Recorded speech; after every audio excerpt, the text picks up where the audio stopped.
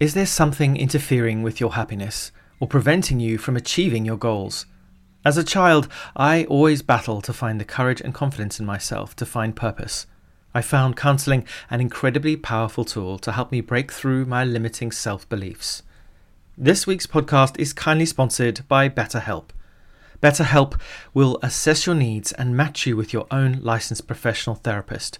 It's not a crisis line, it's not self-help. It's a professional counseling service done securely online. There is a broad range of expertise in BetterHelp's counseling network, which may not be available locally in many areas. And what is even better, the service is available worldwide. You can log into your account anytime and send a message to your counselor. You'll get a timely and thoughtful response, plus you can schedule weekly video or phone sessions, so you won't ever have to sit in an uncomfortable waiting room as with traditional therapy. BetterHelp is committed to facilitating great therapeutic matches, so they make it easy and free to change counselors if needed. It's also more affordable than traditional offline counseling, and financial aid is available. Visit betterhelp.com/PBN. That's better, HELP, and join over 500,000 people taking charge of their mental health with the help of an experienced professional. A special offer today for PBN listeners: get 10% off your first month. Check out betterhelp.com/PBN. We have to be compassionate to each other. Be compassionate to your fellow vegans. And if you are running around being the vegan police, look in the mirror, because the chances are that you're not 100% perfect in everything you do. Hi plant friends, and welcome to another episode of the PBN podcast. It's great to have you here. This week we meet Jane Velez Mitchell. She's a television and social media journalist and author. She's the founder and driving force behind Jane Unchained, a digital news network for animal rights and the vegan lifestyle, which uses more than 60 volunteer contributors from around the world to showcase vegan festivals, animal rights conferences, organizations, vegan restaurants, cooking, and much, much more. In 2007, Jane wrote the non-fiction Secrets Can Be Murder: What America's Most Sensational Crimes Tell Us About Ourselves. In 2009, she released her memoir on addiction recovery, I Want: My Journey from Addiction, Overconsumption to a Simpler, Honest Life. In 2011, Jane released a third book titled Addict Nation: An Intervention for America. As a vegan, Jane is well known for her animal rights advocacy and environmentalism. Jane is an absolute linchpin of the vegan community and the activist and outreach community worldwide. She's a dear friend of mine, and I absolutely loved hearing her stories. They were really wonderful. I know you're going to love this episode as much as I did. As always, if you do enjoy it, please don't forget to comment, like, and share. And if you're on iTunes, please leave us a review. It really helps get the message out there. Thanks a lot, and let's get to the episode. Hi, Jane. Welcome to the PBN podcast. It's so great to sit down and chat with you. It's great to talk to you, Robbie. I love you. I love talking to you. What have you found is the best way to get people to switch over to veganism? There's no one way. I say throw all the vegan spaghetti at the wall and see what sticks. You know, I'm 23 years sober, and I didn't think I could go a day without drinking. I tried for many years. I'm not going to drink today. I'm not going to drink today. And I drank every night. And then I hit bottom, and I had this psychic shift. And I realized it's not that I won't drink tonight. It's that I don't have to. They say sometimes it happens slowly, and sometimes it happens quickly. And it's the same thing with veganism, which I call food sobriety. Sometimes the process of going vegan can be very slow. Sometimes people boom, bing, and all of a sudden it hits them. We don't get a pass on this. We're killing all these animals. It's killing the environment. It's contributing to world hunger. It's bad for us. It's a leading cause of our leading killers. So you have the power here. This is what I love about this, is you actually are empowered. You every day, 3 times a day, you have the power to make a difference. So it's been a long time coming. I've been wanting to sit down and hear your story in detail for a long, long time. We've known each other for a few years now, and we've caught up over, various conferences over the years, but it's always been a bit manic and a bit crazy with loads of things going on. And it's nice to be able to have a bit of a quiet space with you to sit down and hear your story. It's always very dramatic. We meet each other at these animal rights conferences, and it's like, come to this room immediately. I need to speak to you. Yeah, yes, absolutely. And I need to videotape you. Yeah, absolutely. Well, I'm looking forward to, continuing, because obviously we're in the grips of a pandemic at the moment. So actually there's plenty of opportunity to sit down and have many conversations. We will. You're going to be sick of me. I brought you a vegan dish from a fabulous restaurant called Candle 79. And guess what this is, Anderson? Oh, it's like spaghetti. It's spaghetti and wheat balls.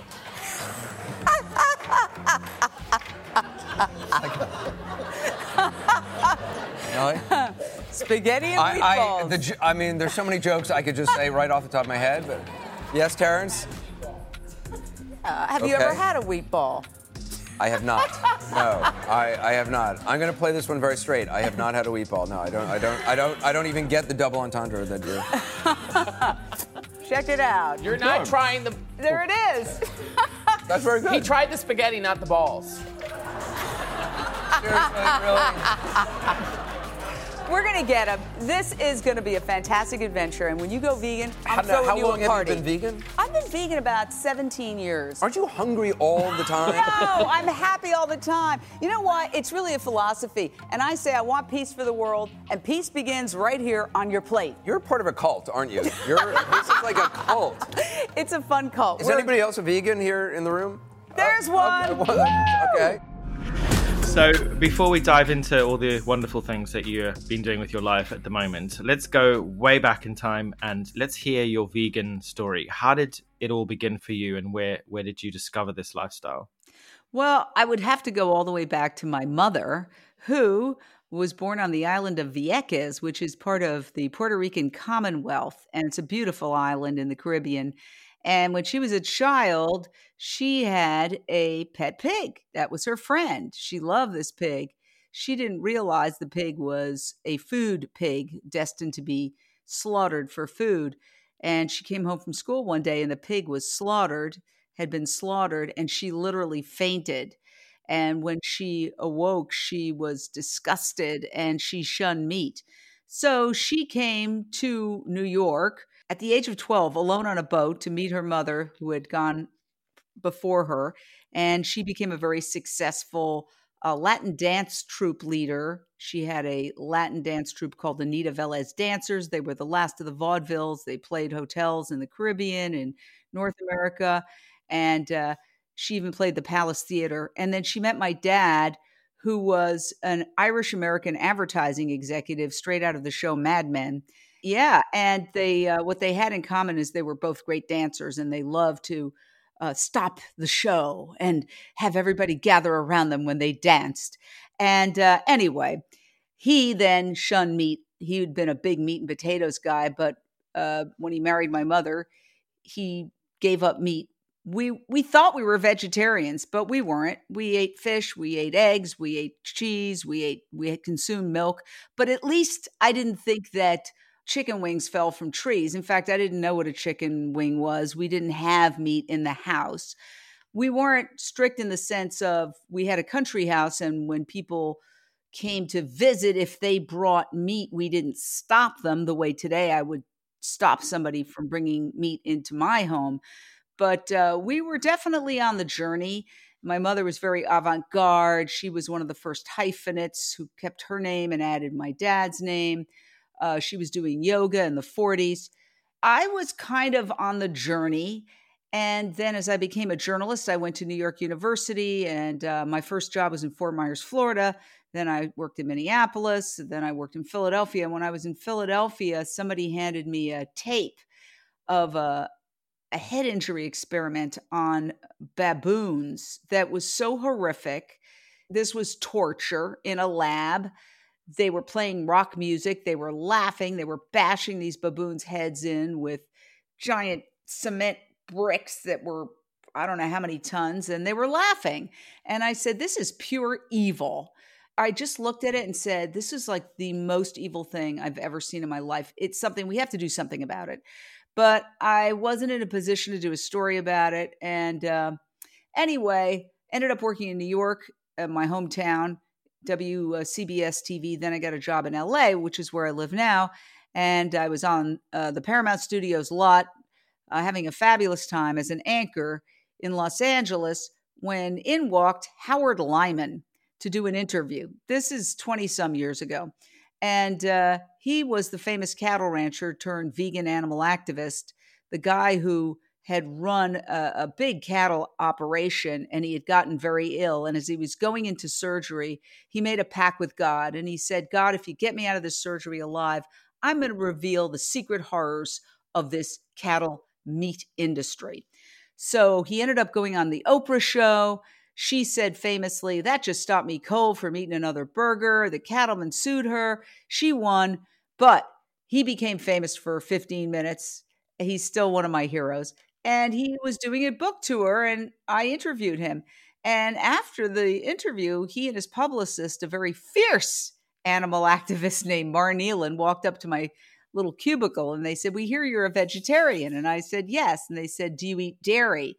And I kind of hung my head because he had just explained that the babies are ripped from the mothers and they scream and they grieve, and the boys are thrown in veal crates or they're shot or left to die, and just all the horrible things.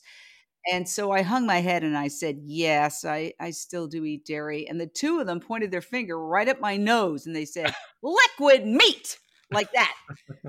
And that was the moment I went vegan. They shamed me. Thank you. Thank you for shaming me. So, when people say, oh, be so very polite and don't shame people, don't, sometimes they're right, but sometimes they're wrong.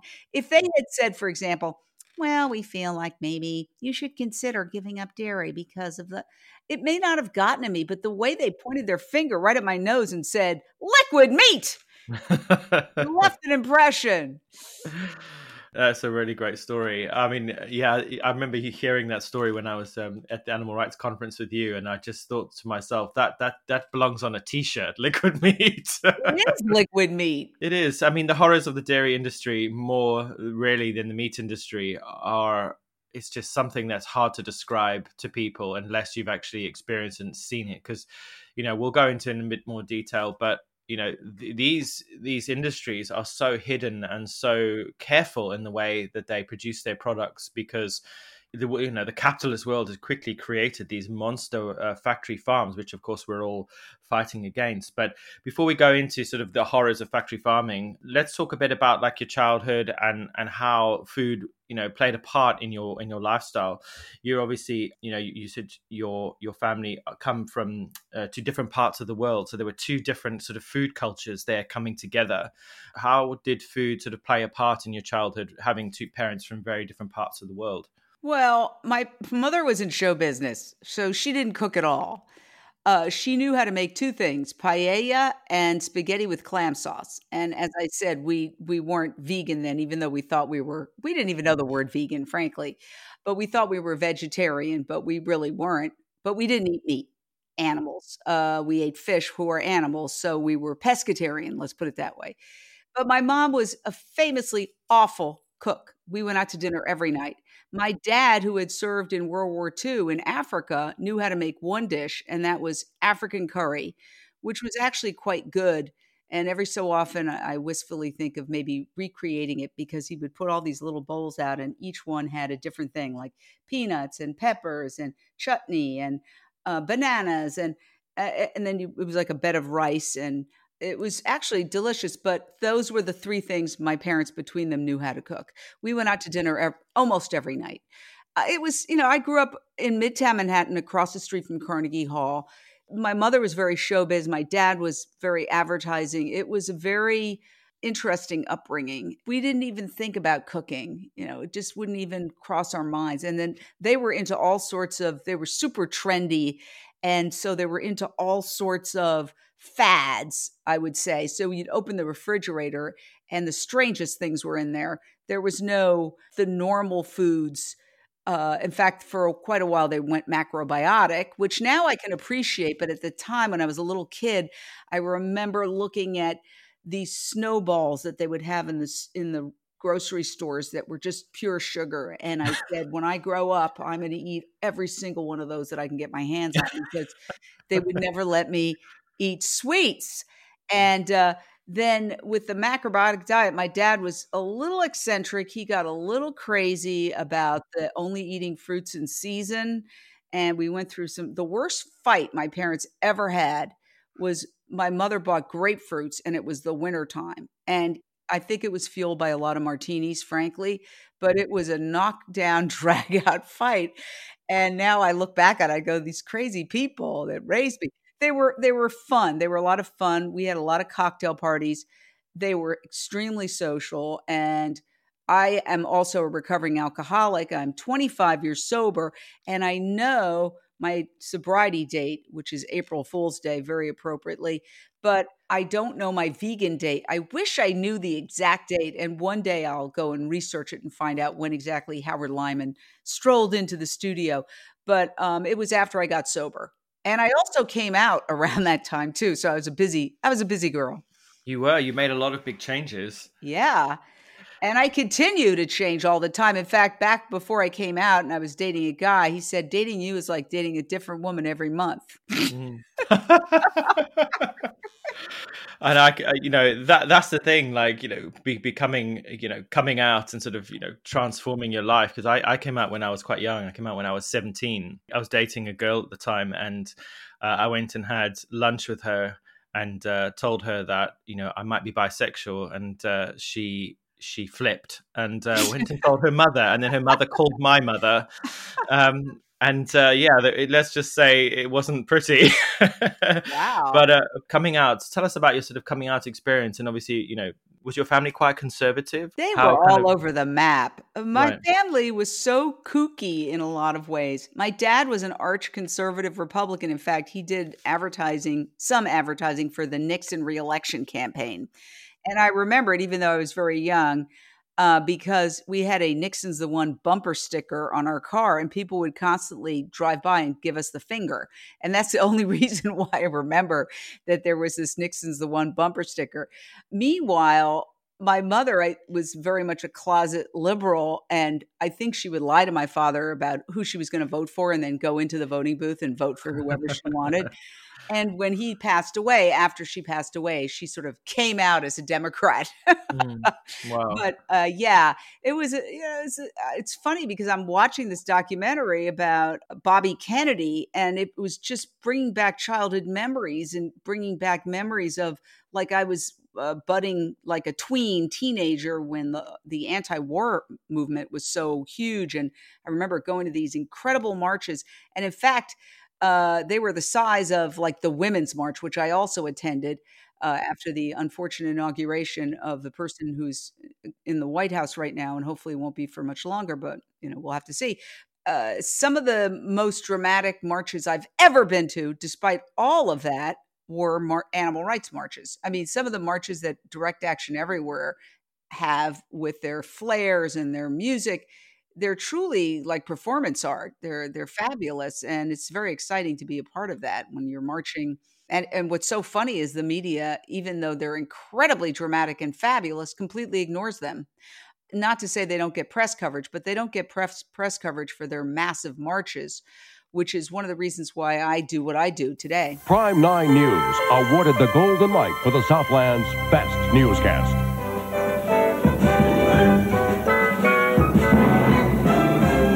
Now, Jerry Dunphy, Jane Velez Mitchell, Carl Bell's weather, and Gary Cruz on sports. This is Prime 9 News at 8, Southern California's most honored newscast. Before we talk about what you do today, tell us about how you got into broadcasting, because that's obviously it's quite a baptism. It can be quite a baptism by fire, getting involved in the media world.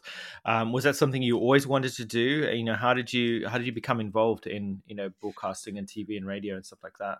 Well, it was a combination of things. My mom was kind of a stage mother, but a nice one, not one of those evil stage mothers that you hear about. She definitely wanted me to be in showbiz. She wanted me to be a ballerina at one point, and that was a real disaster. I honestly had to go to therapy because of being subjected to ballet classes for quite a few years, where they would make me like the gnome in the Four Seasons to introduce winter. I wasn't cut out to be a ballerina. If you took one look at me, I might have been a great tennis player or something, but I'm a sporty lesbian.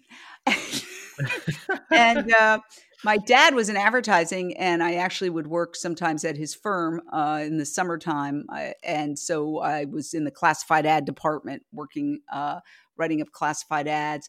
And so it was kind of a combination. I wanted to be a syndicated columnist, but then I would go to protests for various things. I was leafleting. Basically, nothing's changed. I'm still leafleting, and I was leafleting then. So you got the bug really young, the social justice, like, at what point did you suddenly think, or did you realize, I'm seeing all this stuff in the world, I want to do something about it? Was that quite young, that feeling? Yes, I was argumentative. Basically, I was looking for a cause to argue about so I could argue with people. But I remember I would leaflet outside high school. I don't even remember exactly what I was leafleting about.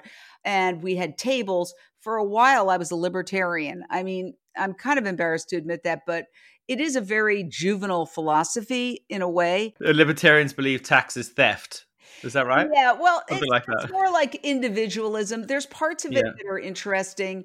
And you have to understand that, or you don't have to understand, but I was in this household where my father was really an arch conservative Republican, which was so strange. He was married to this woman who's Puerto Rican, and it was a big mishmash, and he was also a social climber, and typical New York, people who grow up in Manhattan often have these very strange stories because some of the most eccentric people seem to gravitate there.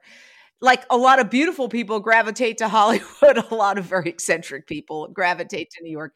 But so I was kind of trying to get away from my father's beliefs, even though we would argue a lot about things like the Equal Rights Amendment and the Vietnam War. But philosophically, I thought the idea of, I'd read the Ayn Rand novels, Atlas Shrugged and The Fountainhead. And then what happened was, first of all, I remember really having huge arguments about I hope I pronounce this right, the My Lai massacre, where as a teenager, I was like, oh no, this is really awful. This is bad. This is evil. Once again, I had that moment where I go, this is evil. I have to rise up against this. And I basically kind of left the libertarian philosophy and went more toward the anti-war hippie crowd. And so I was sort of flipping from being sort of with the young Republicans and then flipping over to being the exact opposite. And I never was really suited for those Republicans for many reasons, but it was sort of the milieu that I was in because of the circles in which my dad traveled. Like we would go to election night for candidates. I'd forgotten all about this. I actually applied to be at the White House Conference on Youth when Richard Nixon was in office, and I got accepted. And I went to the White House Conference on Youth, which was a bleep show of just total insanity with, like FBI men walking around pretending to be hippies while all the hippies were getting high. And I mean, it was just a fiasco, but it was Richard Nixon's attempt to appeal to young people. Didn't go very far, but I guess suffice it to say, I quickly grew out of all that. And I remember reading something about Ayn Rand, and I was very young. I mean, I was not even a teenager. I was like a tween. And I read that Ayn Rand is a Russian novelist, and Russian novelists often have a character epitomized, not so much a three-dimensional character with all sorts of nuances and contradictions, but they sort of just epitomize one aspect of personality. So that's why you have these dramatic characters like Howard Rourke, the architect in The Fountainhead, and John Galt, the hero in the Atlas Shrugged, that they epitomize more of one aspect of personality. So once I read that, it kind of destroyed my fascination with it. And I was like, oh yeah, of course, nobody's going to just sit and read books for 5 years because somebody wanted to adjust the architectural plans on their perfect office building. I'm probably getting very far afield of what you want to talk about. She was quite controversial though, wasn't she, Ayn Rand? Like her views of people and sort of the selfish nature of human beings were very controversial. The PC thing to say is that we're all kind and compassionate beings and that human beings are good at their core. And for the most part, I do believe that. But, some of the things I've read about her and her view of humanity, sometimes they do really sort of ring true. If you've ever been on a busy train or, an airplane that's, in free fall, people are all for themselves most of the time in pressing situations. So it can sometimes, you can sometimes question whether we are kind of compassionate beings in our nature and in our core or not. I mean, what do you think? Do you think human beings are naturally compassionate creatures? Do you think it's sort of beaten out of us, or do you think we have to learn it? That's a really heavy question. It really kind of depends on what side of the bed I wake up in the morning, because sometimes I think, yeah, people are good, and a lot of times I'm like, oh my God, I'm embarrassed to be a human being. So I think that we have seen human beings do absolutely horrific, horrific things. Slavery, the Holocaust, pogroms throughout history, just terrible, terrible, terrible things. Throwing virgins in cenotes. But then you see people do incredibly compassionate things, even in those times. I think it boils down to the only thing that's required for evil to triumph is for good people to do nothing. And I don't think that most people are evil. I think that they're maybe morally lazy, and it's out of sight, out of mind. It's very important to face uncomfortable truths. And I think that is the big problem with even our movement, is people don't want to look and see the factory farms. I tried to get a friend of mine who's not vegan to go to a vigil. And she said, this is a quote, "I don't want to watch a snuff film." And I thought, really? Okay, so that's your mentality. It was very disappointing. And I thought, wow, if you can't even look at it, then please don't buy it. Don't participate in this horror. So I really feel that it's like Charles Dickens said, it was the best of times and it was the worst of times. I think people can do really compassionate things and they can do really horrible things. It's a scale, isn't it? I think because there's so many humans on Earth today, 7.8 billion of us and growing exponentially every day, there's no one size fits all, scenario with human beings. We're so diverse. And I think maybe that is our greatest gift and our greatest sort of curse as well, is that we are all so different, each one of us. Yeah, I think to me, it is a gift as well, more than anything else, because the uniqueness of human beings could be our salvation, but also not just our uniqueness, but our ability to shift and change from someone who, you could say perpetuates the most horrific evils to someone who could completely turn their life around. We know of many people who are butchers and hunters who have seen the light and have gone from seeing animals as mere objects to do with as they will, to now being full-time vegan advocates and activists.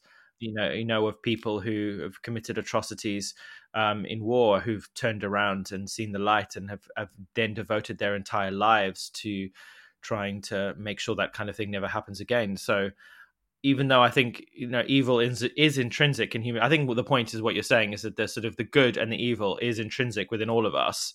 And it really depends on what side of the bed we get up in the morning, right? As you said, and our lives and our life state and our experiences and what we've been through as people. Because I think ultimately, we are our experiences. You wouldn't have potentially have gone vegan if those two people hadn't come up to you and were so strict with you. Maybe it would have happened later, but we are merely a product of our environment. Do you agree? I don't think we're merely a product of our environment, but I think it's multi-determined, right? If I don't look, for example, at the fact that I'm a recovering alcoholic, okay, I am genetically predisposed on my father's side. There's a lot of alcoholism. And my father was a high-functioning alcoholic. And so I'm genetically predisposed. There's also the environmental factor that I saw a lot of drinking and cocktail parties, and people drank around me. And I remember my sister, who's on my mother's side, she's my half-sister, she's much older than me. She took me to London, actually, for the summer. And I was supposed to take care of her kids. And I was always flabbergasted that she and her husband never drank. And I was like, what's wrong with them? Because in my household, everybody drank. So it took me a long time to realize that not everybody drank 3 or 4 martinis every night and then some wine. So I think that for me, if you use the alcoholism metaphor, which I love to use when it comes to meat eating, which I also feel is addictive, it's addictive behavior. I mean, we are pre-programmed to consume sugar, salt, and fat to get us through times of famine. And the industries have figured out how to manipulate that natural craving to pack so much sugar, salt, and fat into, for example, a burger, shake, and fries, that you are going to become hooked on it, just like people become hooked on heroin. And we know that cheese has an addictive component that nature introduces to get calves to drink the mother's milk. So we're dealing with an addiction. And so I do like to use the alcoholism metaphor because I have the dubious honor of being an expert in addiction. And I wish I wasn't, but I am.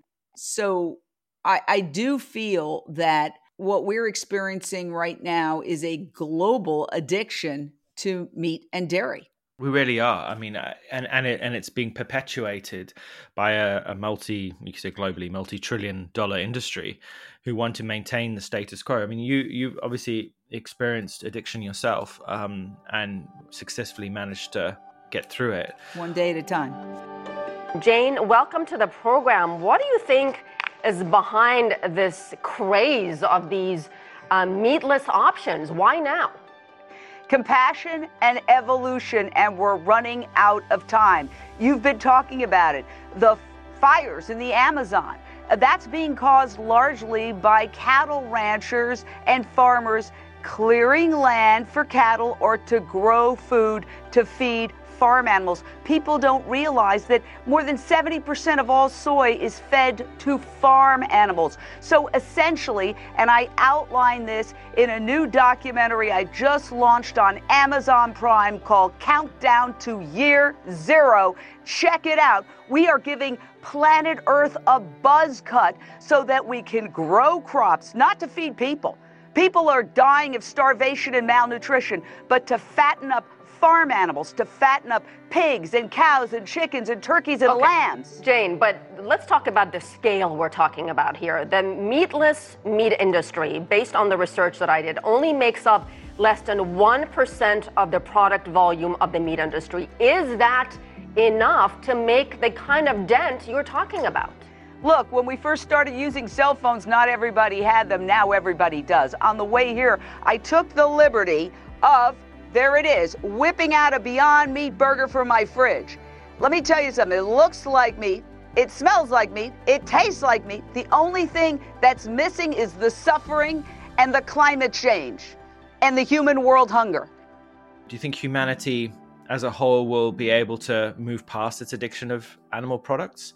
Do you think there is a future for a world where humans aren't consuming these things? Because obviously I've not been vegan that long, only 7 years, but if I think back to when I did consume meat, I absolutely loved it. I would eat it every day, 3 times a day if I could. And when I lived on the farm, I would have steak for breakfast. Obviously, I look back in horror thinking about, the animals that I consumed, but the actual visceral, sensorial experience it's not, you know what I mean? There's nothing quite like it. I'm glad that I don't do it anymore because I know the damage it's doing to my body, to the planet, and to animals. But it's almost just like a drug, because obviously taking drugs feels great, drinking alcohol feels great, but it's not good for us. I do feel that if we are going to survive as a species, we have to move away. And that's why I did a documentary on Dr. Silas Rao, because I was in Texas at the Rowdy Girl Sanctuary, which are former cattle ranchers who turned vegan and turned their cattle operation into a vegan sanctuary. And I heard this man get up, and actually he was speaking to a pretty empty crowd because it's a giant field and everybody was shopping and eating their vegan food. It was a big festival. And he said, "Hi, we're going to create a vegan world, and we're going to do it by 2026.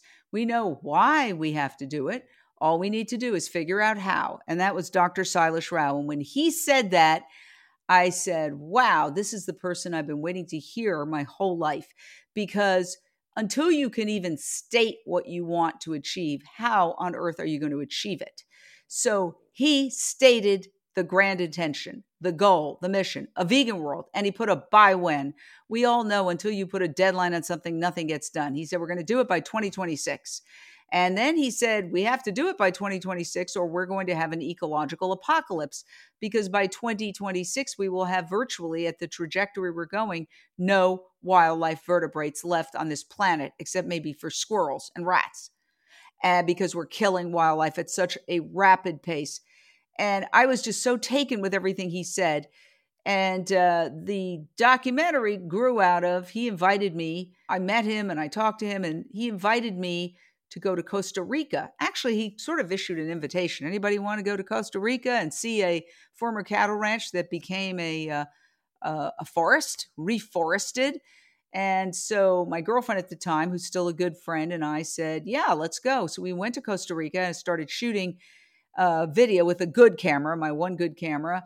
Everything he said was like a gem, everything that came out of his mouth. He said, look how we have reforested so quickly this cattle ranch, and this is what we need to do around the world. We need to take all the farmland, because most of the farmland is being used to grow food, not for people who are only 7.8 billion humans, but for the 70 billion cows, pigs, chickens, turkeys, and goats that we kill every year for food. So if we stopped having to grow food for farm animals, we could reforest all those billions of acres, and we could then grow trees. Trees absorb carbon. Carbon is what makes the earth harder. So if we reforested a good portion of the earth, we'd begin to reduce the temperature back to where it was 200 years ago, and we can avoid an ecological apocalypse.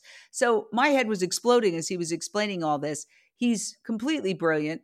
And so I ended up doing a whole documentary about him that is called Countdown to Year Zero, and it's on Amazon Prime. And I urge everybody to check it out, because he explains why we have a choice. We're at a fork in the road. Either we go plant-based, or it's very possible for the human species to go extinct. You know, we're so arrogant. We think we're somehow gods, but we're not. If the planet gets too hot to support life, including human life, we will not be able to exist. Maybe Jeff Bezos will be able to get into a spaceship and with Elon Musk and take off for Mars or wherever they're going, but most of us are going to die. And already in some parts of the world, it's hitting 140 degrees, which is not a livable temperature. Do you think that that's necessarily a bad, I mean, to be fatalistic and to be a little bit depressing, like, do you think it's not necessarily a bad thing for humans to die out? Because, you know, we have had a good run on this planet, 200,000 years since modern humans first set foot or emerged, you know, into the biosphere. And, you know, look what we've done with it. You know, in just under 100 years, we've almost wiped the surface of the earth clear of many forms of life, non-human life. Poisoned rivers, oil slicks in the oceans, killed huge amounts of whales, which are precious beings, because they just really are. I mean, I've seen videos of them recently, and I've sort of sat there almost in tears, really thinking of and wondering about the beauty of these beings and the sort of stories they must be able to tell us if we could speak with them. And the deforestation that, I mean, there's just a list as long as my arm, and it really makes me question, you know, what are we trying to save? You know, we obviously want to save the planet and we want to save the animals, but ultimately, you know, most people just want to save themselves, want to save our species. But you know, it's a very hard question, and I guess I wonder what Anne Rand would say about it. Now, listen, I'm no longer, and I was like 12. I'm embarrassed to admit that I'm just being truthful. That was my journey. But it is, you know, there is some truth. There was truth in some of her words about, you know, human beings and their sort of selfish nature. That, you know, look what we've done. I'd like to have a romantic view of us as a species, and of course, there's so many wonderful, passionate, compassionate people on this planet. But I do question whether, you know, the damage that we've done, it's too late. And I love Salesh, and he's an incredible man. But I think 2026, what is that? That's like 5 years away. Well, he, you know, when he says we're going to have a vegan world, it doesn't mean we're going to have like vegan police running around questioning whether your belt is leather or pineapple leather. It's basically that the tipping point will have been reached where we will have normalized veganism. So when you go into a restaurant, it'll be more likely that the outlier will be meat, as opposed to currently the outlier is still vegan food, vegetables, nuts, grains, fruit. And we do see changes occurring.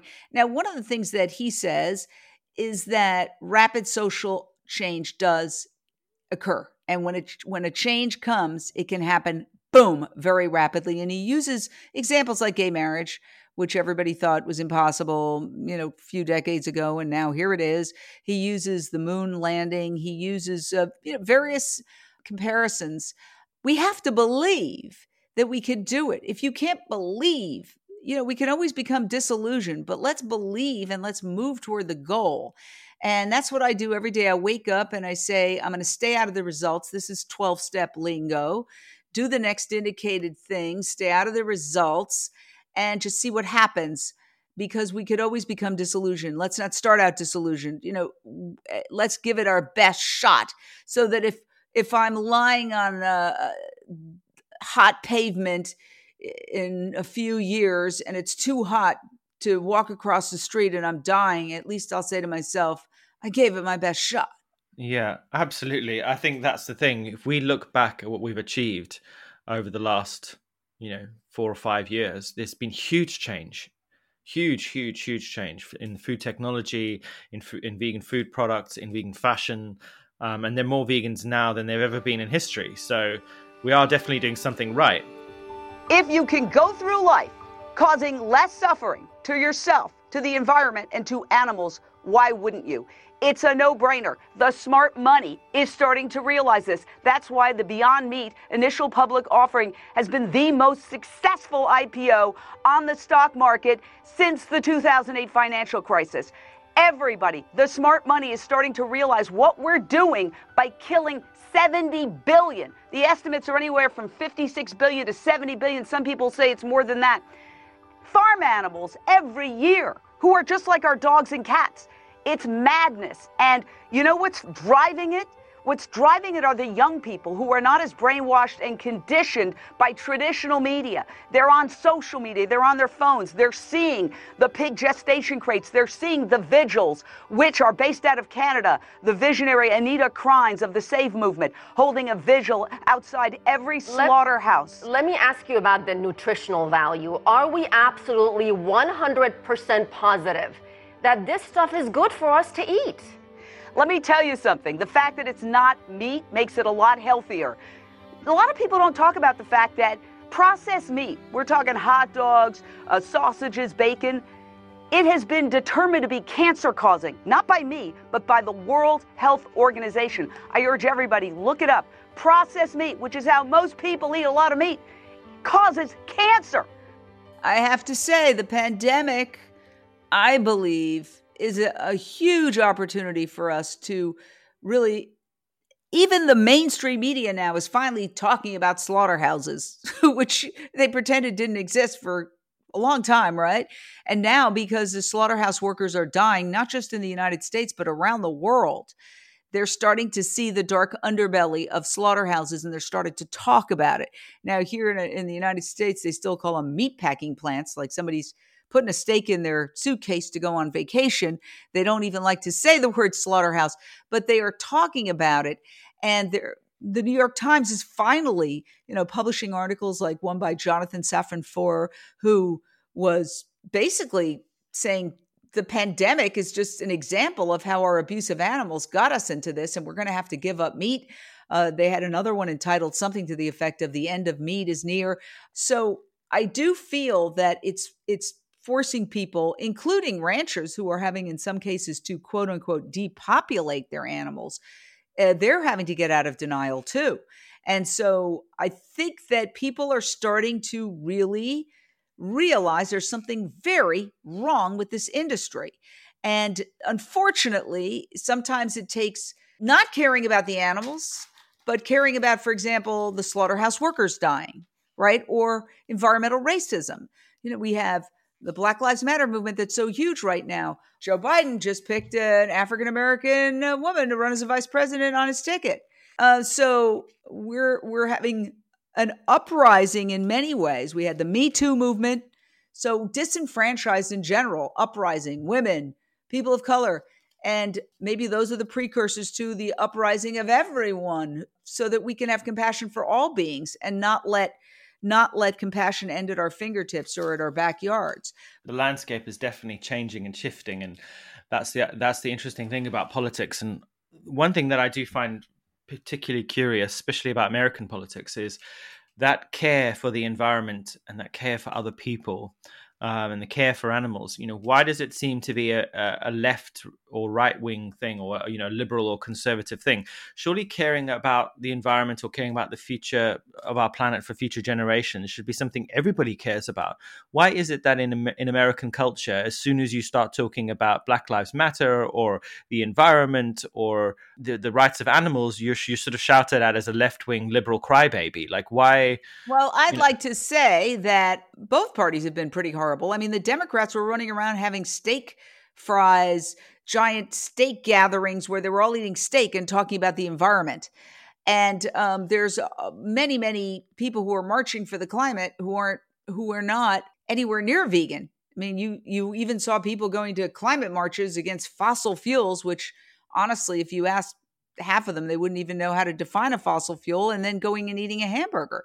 So I will say that Joaquin Phoenix, sometimes there's moments that change things. When the Vietnam War, when the public sentiment turned, was when the famous anchor Walter Cronkite finally said something, and he didn't say a lot. He just finally gave his opinion a little bit, because that was a no-no back in those days. But he just couldn't finally, after all the carnage, help himself. Well, Joaquin Phoenix getting up at the Golden Globes, at the SAG Awards, at the Oscars, and talking about animals being killed for food, I think that was a major turning point. It was a huge turning point. And we were a little part of that, because after, I believe it was the SAG Awards, one of the three, it was the SAG Awards, I believe, he went to a vigil. And guess what? Jane Unchained was going live at the vigil, not me, but one of our many contributors. And Renee Marinkovich, whose brand is animal hostage negotiator, that's what we call her. Anyway, she goes up to Joaquin Phoenix and asks him about being there that night. And it was picked up by People magazine, by ET Canada, by Newsweek, by Vanity Fair. And what he said to her on our live video, because there were no mainstream media cameras there, got picked up everywhere around the world. It was our biggest publicity yet for our nonprofit news organization. And it just shows you that if people say, well, social media, no, social media is the key to spreading the word. During whatever times in history you want to look at before the arrival of the internet, people used leaflets. That's all they had, so they used them. Well, this is our leaflet. This is our way to get around the mainstream media. Advertiser-based mainstream media is not going to cover our movement, because look at the TV commercials, meat, dairy, and pharmaceuticals. Social media is definitely the way to go, and the young people are on social media. They're not watching television in the old-fashioned way. With Jane Unchained, so tell us a little brief history on how it all began, because you had 16.5 million video views as of 2017. So I can imagine it's a hell of a lot more now in 2020. We've grown in a lot of ways, but yeah, I'll tell you how it started. I was a journalist. After I worked in local news, I went to syndicated television. I worked at Celebrity Justice, and I started doing animal rights stories there with PETA. I would talk to somebody from PETA, and we'd figure out a way to get a celebrity and justice, because that was the criteria for the story. Harvey Levin, who now runs TMZ, was that was his precursor show. And he would say in the morning, where's the celebrity? Where's the justice? And so I would work with a great guy from PETA who would get me at least a story idea from celebrities, maybe not the celebrities themselves. And then I'd do celebrity and justice. I even managed to interview Robert Redford about military sonar hurting the whales, believe it or not. And so then I ended up covering the Michael Jackson trial. I got a lot of global coverage. I was on Larry King Live, and I started filling in for Nancy Grace. And then I got my own show on CNN Headline News. And I very innocently asked, I said, would you mind if I did a little animal segment once a week? And they said, no, we don't see a problem with that. Maybe they thought I was going to do pet adoptions, but I started doing hardcore animal rights stories, pig gestation crates and tail docking and factory farming. I brought on a lot of the heads of the main organizations. And I also would cover the budding vegan companies. Like I interviewed Josh Tetrick, and he told me, he said, of Just Mayo, he said, I used that video that you did, that interview, and I went and, raised money, and it helped my company. And he said, I'll always have a soft spot in my heart for you because you helped me out at that time, because he was just getting started. So after 6 years doing that, we had a very good run with my show. It wrapped up. So I decided, since they had given me my social media, I left on very good terms. And one of the executives even said, you're very passionate about animals. You should do that. And I said, okay. So I started going to protests in New York, and I noticed immediately something is missing. They would always say, oh, the media said they were coming, but there was a breaking news story. And I'm rolling my eyes like, yeah, that's what they say when they don't want to cover something. And so people were going to extreme lengths to do these protests, sometimes in bitter cold, wearing sometimes half naked. People weren't looking because it was so cold. They were just rushing to get indoors, and nobody's documenting it. And I said, oh, okay, this is what I need to start doing. I need to start documenting these protests. And then my girlfriend at the time said, yeah, well, you can. Jane, you're Unchained. And I said, oh, Jane's Unchained. And so that we just created Jane Unchained. And I started with a GoPro camera. And I'll just tell you, the first story I did, one of the very first, was a protest in 9-degree weather in Brooklyn outside the Staples Center against Ringling Brothers Barnum & Bailey Circus. There were 200 people gathered, freezing. I remember thinking, is this worth it? It was my first story because it was so cold. And my hand was shaking. And I said, yes, it's worth it. It's worth it. We'll do it. Again, do the next indicated thing. Stay out of the results. Well, guess what? Not because of us, but because of the incredible work of PETA, which is an incredibly, just an amazing organization, despite all the lies told by front groups for industry, which target PETA because they're so effective. We should definitely talk about next. Yes. Anyway, Ringling Brothers at Barnum & Bailey Circus no longer exists. So that to me was just really so wonderful that one of the first stories I did was about a story that eventually they were put out of business. And when did you start with Facebook Live? Because I think I remember seeing you broadcasting regularly, and then now today you've got tons of people supporting Jane Unchained and broadcasting from all over the place. What happened was, I've always been a live journalist, whether I was covering a trial, because I covered crime for many years, even though honestly I have no interest in crime. All it did was leave me terrified. Seriously, I'm not a crime buff. I was in the news business for 38 years. In fact, really old people come up to me and they say, I watched you when I was a little kid. And I'm like, oh, God. Anyway, yeah, Facebook Live. So I was always live. I had live shows. Mostly I was live. I heard about Facebook Live. I was like, oh, my God, this is incredible. I don't have to edit anymore, because I was staying up and, of course, making my girlfriend at the time stay up. Maybe that's why we're not going out anymore. Stay up till 4 a.m. editing stories, right? Because it wasn't live. You have to edit it. There was this Facebook Live. I wanted to see if it would work on my deck. I was having a vegan cookout, and I happened to have some very glamorous people over. Katie Clary, who's from America's Next Top Model. She's considered like one of the world's great beauties. And Simone Reyes, who's just a fabulous person who was on a show, and she's just very fun.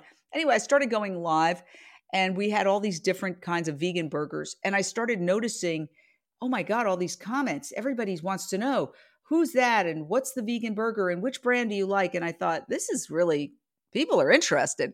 So we started doing a daily. I figured, I eat lunch. I'll just go live when I eat lunch. So now we have, oh my God, we've never missed a day since I started doing that. And it's not just me, it's hundreds of people. We've had some of the top chefs in LA. And after doing it, I guess about 4 years now, whatever Facebook Live came around, now we've grown into a TV show that's on Amazon Prime. And it's called New Day, New Chef. And it's so successful that it's shown in the United States, in England, and in Ireland. And they're now going to put it on in Canada and Australia and New Zealand too. Amazing. That's wonderful. Yeah, and I've seen it on Amazon. We've watched it here, and it's such a professional kind of setup, and it's so great to see vegan food and vegan chefing appearing on. Well, I consider Amazon Prime and Netflix kind of mainstream TV because no one watches terrestrial television anymore. Everyone watches Netflix or Amazon. So, Exactly. congratulations on that. It's just such a great achievement. Well, it was a team effort, and we have a new show now, a New Day New Chef Support and Feed. We're working with Maggie Baird, who's Billie Eilish's mom and Phineas's mom, and she's a vegan. So is Billie Eilish. So is Phineas, and Phineas. Maggie,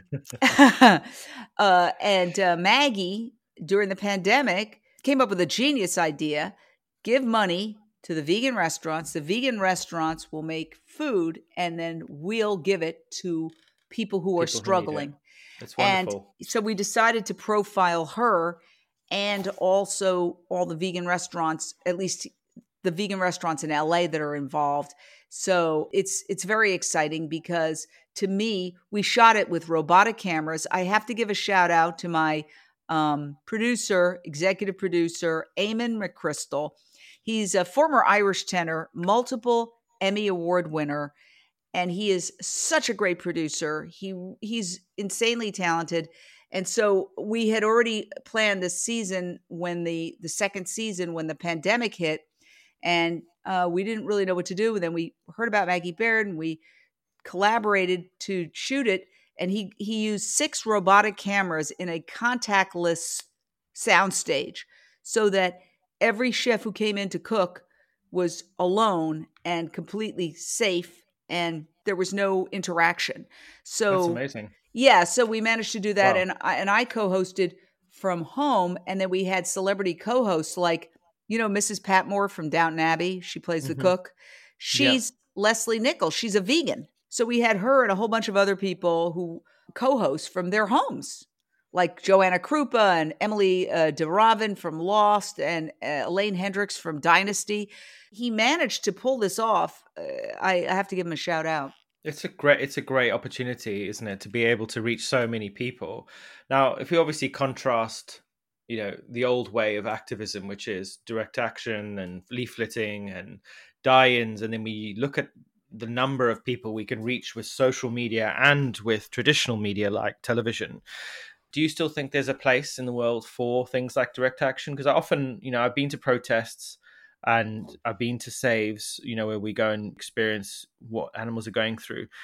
I'm not completely convinced that they are as effective as they could be. Obviously, for the people who are there, and when people first experience these, the terrors and the horrors that these animals are going through, it deeply affects many people. But do you not think that we should be putting more of our time using social media, or do you think it's not an either or, that that we should be just trying everything we can to get the message out as far as possible? It's definitely not an either or. And in fact, along with Dr. Rao, another one of my heroes is Anita Krines, the founder of the SAVE movement. And she's another one who set an intention. She's a PhD in Toronto, was walking her dog, came upon a pig truck. She's a student of Tolstoy, who said, he coined the whole concept of bearing witness. If you see suffering, you have a moral obligation not to turn away, but to get closer, see if you can help. And if you can't help, to bear witness. And she made a vow to that pig she made eye contact with: I will bear witness. I will come here to this corner and bear witness. And now there are more than 900 saves around the world. And she's also morphed, because she has a PhD in community organizing. She's morphed into the Health Save and the Climate Save. And I'll tell you, yes, it's incredibly powerful, but also if you go and you see, the biggest one is here in LA, okay? Down at a slaughterhouse right near downtown LA. A lot of people are going live. We made a commitment to go live at every vigil, and we have gone almost every vigil down here in downtown LA, the pig vigil. One of our contributors goes live. That's why we had somebody there when Joaquin Phoenix showed up after winning, I believe it was the SAG Awards. And so we always try to have somebody there, and we rotate because it's so gut-wrenching. I I can't go week after week. I have total admiration for people who go continuously, but we have a whole rotating team that goes. So a lot of the people there are going live on their Facebook and their Instagram, not just us. And so I think A that combination, isn't it? So making sure that we combine our direct action or our protest with social media, documenting, documentary, that multi-pronged approach, because obviously if you go and experience something, it's just you experiencing it. But if you have the tools and the technology, and I think this is what I always say to people, is that use your smartphone. Don't worry about, learning some complicated camera. Your iPhone can shoot 4K now. Get your phone and capture and document, because ultimately that's what it is. And that's obviously what you've lived your life as, being, documenting, being there, being a live news anchor and telling the stories. And ultimately this is our job, isn't it? To tell the story and to expose what is going on. Because I think, the dairy industry, the meat industry, the egg industry, they've built their empires in secrecy in many ways over the last several decades. And now the walls are coming down because we have these technologies, these micro cameras and these drones where we can go and tell those stories. So absolutely. Look, people are shooting movies on cell phones. The cell phone technology is so incredible. For Countdown to Year Zero, we used a lot of live videos that people shot and we just put them up, and it's been shown on a giant screen and you see it just fine. And so absolutely, it's a combination of going there, bearing witness, and also comforting the pigs. That's the value of being there and being there for them. And I have to believe that they know that there are these people who care. It's so heartbreaking. But then documenting it and showing it to people. And then for those horrible people who say things like, bacon, because when we're going live, we're always seeing the comments, and there's usually 50 comments of, oh, that's terrible, poor babies, oh my gosh. And then there's always the few, bacon, oh, I'm gonna roast up a pork chop right now. So those people, I try to engage them and say, as Gene Bauer of Farm Sanctuary says, we accept people wherever they are on the journey. Some of those people who have the most sarcastic responses and the most heartless responses may actually be the people who break down and change faster, because that's obviously a reaction formation. That's obviously them trying to make light of something because it bothered them on some level. The people who I really worry about are the people who have no reaction. They're just, those people scare me, frankly. But I think it's very powerful to go live. And look, everything's valuable. Sanctuaries are valuable. I've talked to friends who were till I'm blue in the face who won't go vegan, and then they go to a sanctuary and they'll come back to me and say, oh, I'm vegan now. I went to Farm Sanctuary or Woodstock Animal Sanctuary, and they had an experience with some animal there, and suddenly they're different people.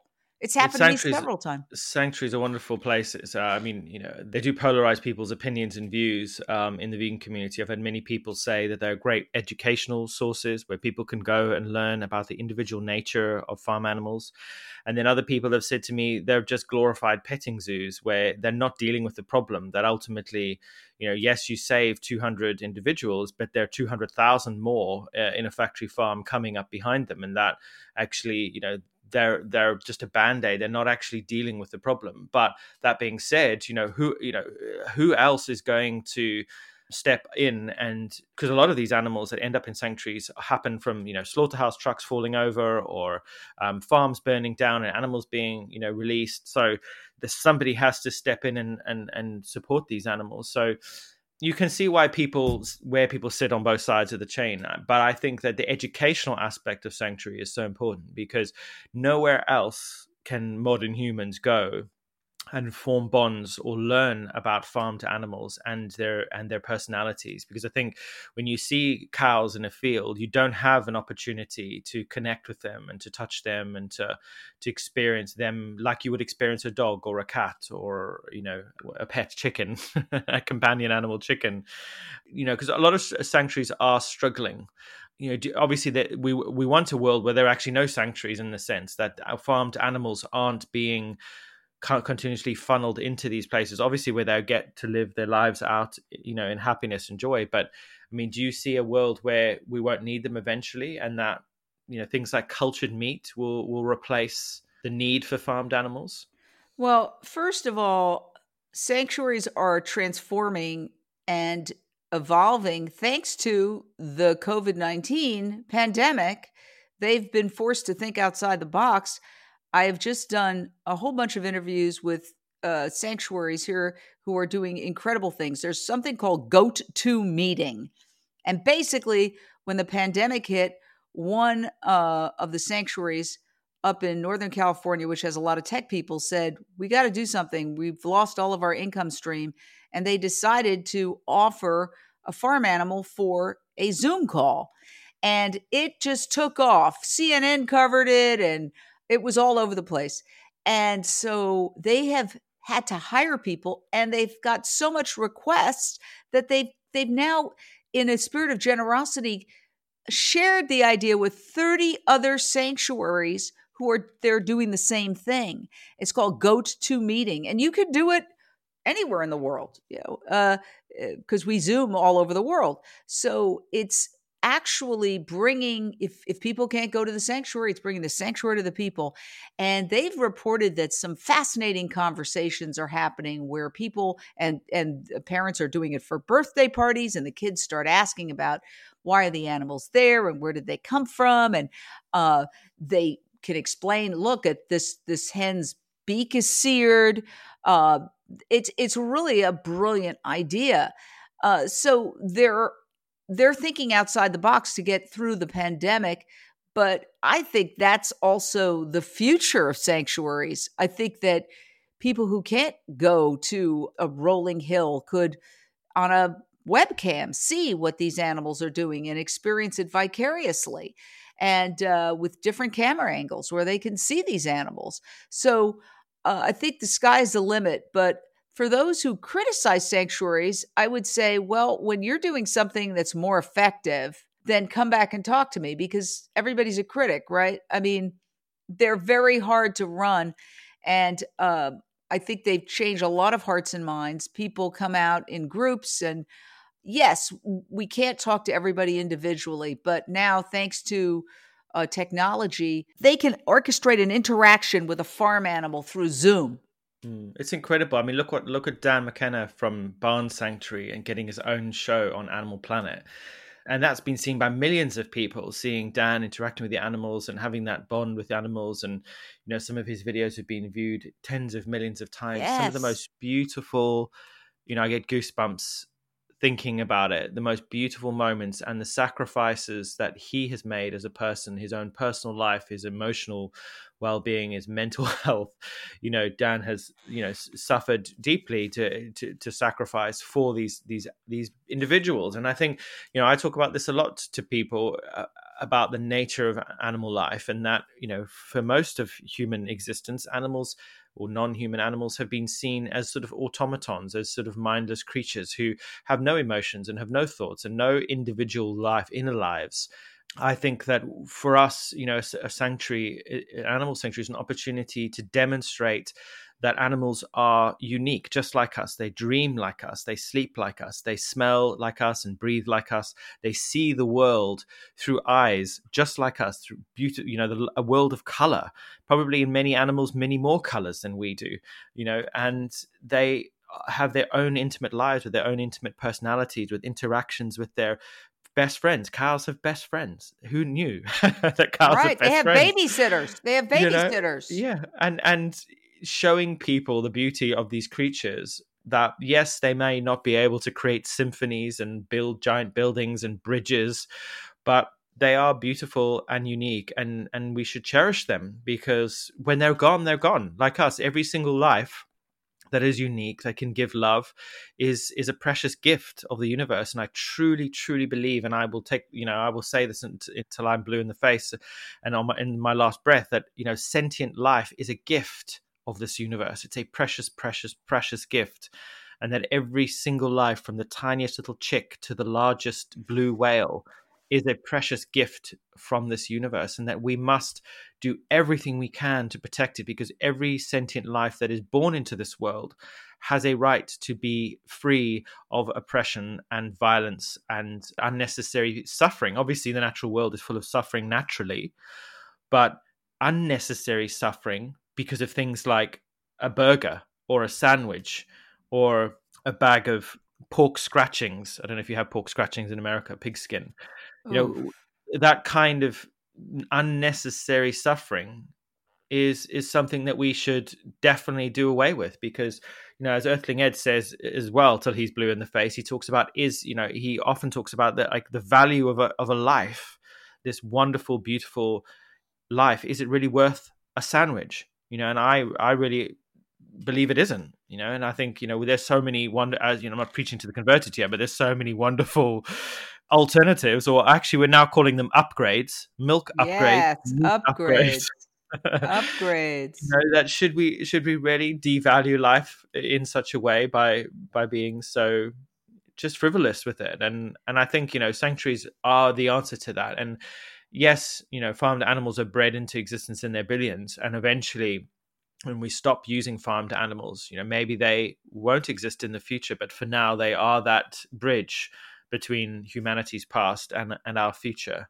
But when it comes to sort of different ways of kind of communicating this message, we all are unique. We all use social media in different ways. We've all got different styles, but there is a lot of infighting and a lot of criticism. We just touched on criticism earlier. There's a lot of critics in the vegan community, but also outside the vegan community as well. How have you have you experienced much of the sort of criticism, and how is the best way to deal with it? Because I know a lot of young activists message me and say, I don't know how to deal with the criticism. I'm often being told I'm not vegan enough, I'm not doing this, I'm not doing that. And they really struggle with it. Yeah, I think we have to be compassionate to each other. Be compassionate to your fellow vegans. And if you are running around being the vegan police, you know, look in the mirror, because the chances are that you're not 100% perfect in everything you do, and every single thing you purchase. Do you follow the supply line all the way back? I mean, you can even find a lot of cruelty in a cell phone, and I feel guilty about it. I think a cell phone's a lot more necessary than obviously a ham sandwich, but there's cruelty built into a lot of products. You know, there's this whole controversy over coconut oil now that some companies are exploiting and having ripping monkeys away from their mothers and tying them to trees and having them pick coconuts all day. And now PETA has come up with a list of good companies and bad companies. Olive oil. There's countries, I believe in Spain, they're using these giant sucking machines at night to suck up the olives, and it's sucking in wild, you know, the animals. So you have to be careful about what olive oil you buy. And I would say boycott Spanish olive oil right now until we end that horror. And so, you know, you could be at this all day. And that's why it's important to have vegan certified products. I mean, not all sugar is vegan because some of it's dried through bones. I've gave up processed sugar in December. So I'm trying to use just natural sugars like dates and stevia and things of that nature. But yeah, I think we have to keep our eye on the prize. And yes, I've had my share of debates because I love to argue. I'm an argumentative person. It's one of my character defects. I do enjoy it. But I don't think it should get ugly and it shouldn't get personal. And I would just urge everybody, if I see something like that, I run in the opposite direction. Because I've seen that really good organizations get taken down because of infighting. And the bad guys are all organized and they're all working together, and like the organized crime families, they are not doing this. So we have to be careful that we don't tear each other apart. And we have to realize if you're frustrated and angry, you're not frustrated and angry at the vegan who might be doing it a little different than you are doing it, or you would have him do something else a little different, but you're angry at the people who are killing the animals. Save it all for the institutions, not even the people. I mean, the slaughterhouse workers are exploited too. They're poor immigrants, almost overwhelmingly people of color. They have very few legal protections. They're dying now, so they're victims as well. Even some of the ranchers and farmers, let's have compassion for them. A lot of them want out. It's an evil system. Let's fight the system, not each other. And if you don't like how somebody's doing something, just hit the pause button and just say, okay, I'm going to do it differently myself. You don't have to confront that person and make personal attacks and get into, this, especially on social media where there's a lot of things flying back and forth. I really try to stay away from it as much as I can and just really avoid it.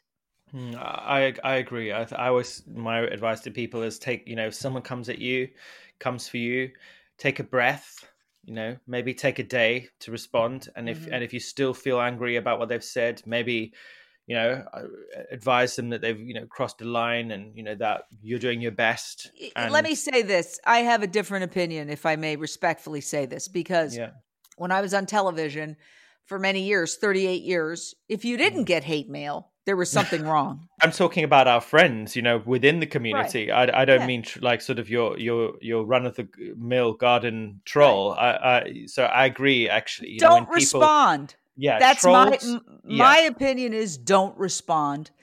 Trolls don't respond. But when it comes to people within your own, when it comes to people within your own community, I mean people you're shoulder to shoulder with at protests and marches who coming at you with criticism, telling you that you're not a real vegan, that can hurt.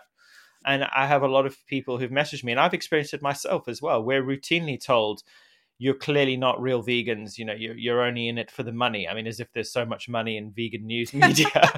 I'm routinely told and criticized by people within our own community that we're not vegan enough, that we're covering too much celebrity news, that we're not covering enough of this or that. And we've Klaus and I have worked very, very hard and sacrificed a lot to build what we've built. And I think, and you've done an incredible job, and I admire you. I admire you so much. Thank you. The proof is in the pudding, though, and the point is that it isn't always... Is that vegan pudding? Yeah, but vegan pudding. But the thing is that, we have a very clear strategy here at PBN, and our strategy is to go mainstream and to be mainstream. And to do that, we need to make some sacrifices, but also to play the game in a very specific way, because, human psychology is very intricate. And that actually, we want to build a huge media empire. And then once we're large enough, we can then start to throw our weight around and then start taking on larger organizations and, I don't want to give away our secrets, but, once you get to a certain size, and will.i.am. Yes. The musician, he's vegan, very passionate vegan, said very famously, I wouldn't eat anything that had, eyes, or a mother, or cries at night, or something like that. Yes. Wonderful man, very eccentric, but wonderful. Love him. He said that when he started his music, he just created music for the masses. He created music that was sort of this, ephemeral pop music that people dance to at parties and forget about. But now that he is bigger and he has, millions of fans, he's now able to do the work that he really cares about because he knows that people are listening. But if he had started with his wacky, crazy, off the wall kind of lyrics, challenging people, that people would have switched off because they were like, who is this guy coming along and challenging our belief system?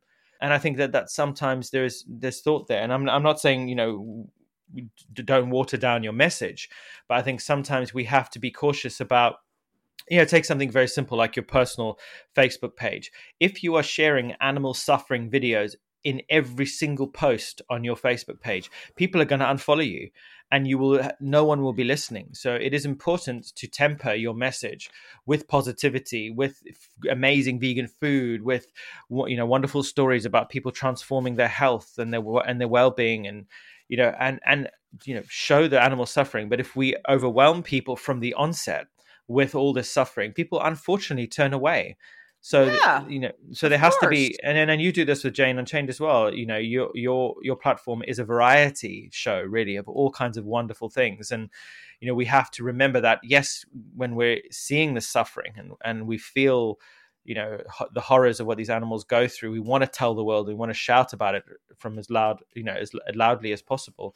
But we have to remember that human psychology is pretty specific in the sense that when people see something horrific, they, for the most part, turn away from it. So we don't want to desensitize people But that being said, when people come at us with criticism about how we're doing it, I think that if we put our hands on our hearts and we say to ourselves, we believe in what we're doing, that we know what we're doing is changing lives, and there are people listening, and there are people going vegan, then we're doing our job, right? And that if people have opinions and views, then that's just what they are, opinions and views. And we've got to just keep going as far and as strong as we can. Take it as a compliment. That's what I'm saying. It's like the hate mail is a sign of success. It is. It's true. Because if you weren't stirring up other people, then you wouldn't, I don't think you would be doing our work. Exactly. It just comes with the territory. It does. So what's in the future for Jane Unchained? What can we expect next? We are working on something super exciting. It is a new app called Plant-Based Neighbor. And right now it's in beta testing as a website, plantbasedneighbor.com. I urge every human who is plant-based to sign up immediately, because we want to connect every vegan around the world, starting with their neighbors, but also they can reach out and they can connect with vegans across the globe. And so you list your profession if you want. And that way, let's say you're a hairdresser and you're vegan. I want a hairdresser. I want to go to a vegan hairdresser. And so there's a great way to create a vegonomy through this, so that you are hiring people in your neighborhood, because a lot of work that you do, a lot of money you spend, has to be spent on people who are geographically close to you: a hairdresser, a handyman, a plumber, even an accountant, a bookkeeper. So you can, through this app, get to know people, and you can hire a vegan to do something that you would prefer to have a vegan do than a non-vegan, because you're giving money to somebody who's not going to use it to buy animal products. Additionally, you can mobilize with vegans in your neighborhood, have a block party, a ride share to a veg fest, just have connections with vegans, so you don't feel like you're surrounded by carnists and you're in the trenches fighting alone for animals. You will psychologically feel better knowing that there are other vegans in your neighborhood, and it's just going to be fun. So I would urge everybody to sign up. We want to help create the vegonomy. And I think when all vegans start spending their money with other vegans for their services, this is going to really propel our world. Amazing. Yeah, it sounds great. I can't wait to register, and we'll definitely share it out and do a shout out on PBN for you. That sounds like a great community. Before I let you go, I always love to ask my guests this last question. If you were stuck on a desert island and it was just you and a pig, you obviously don't eat the pig because you're vegan. And if I gave you one vegan dish, one music album, and one book, what would you take with you? Oh, wow. Okay. For one music album, I would probably say a classical music piece like Bach. I like classical music, and something uplifting and acoustic. Unfortunately, my neighbor has ruined classic rock for me by playing it too loud. So as far as a book, oh my gosh, well, what's my favorite book ever? I would have to say The Trial by Franz Kafka, because I'd feel better about my situation after reading that again. And my dish would be my banana and ice cream, because I still do have a sweet tooth, but I've figured out a way using bananas, very small amount of coconut cream from a company that does not imprison monkeys, and other fruits with stevia and dates. And I've created this incredible nice cream that is so delicious, and it has no processed sugar and obviously 100% vegan. So my banana and ice cream. Amazing. And you'll probably have all those fruits on the desert island, so you have no problem with that. Ms. Jane Velez Mitchell, thank you so much for joining us on the PBN podcast. I could probably talk to you for another hour or two, because there is so much to talk about, and I feel like we probably will need an episode 2 in the not too distant future, because there's lots of other topics I want to touch on with you, but we'll save that for next time. Yeah, thank you so much. It's been a real pleasure. I love you, Robbie Lockie. You're a hero for the movement, and you and Klaus are changing the world. Thank you, Jane. Thanks for listening, everyone. I've been your host, Robbie Lockie, and we'll be back next time with more veganism, health, fashion, food, technology, and everything in between.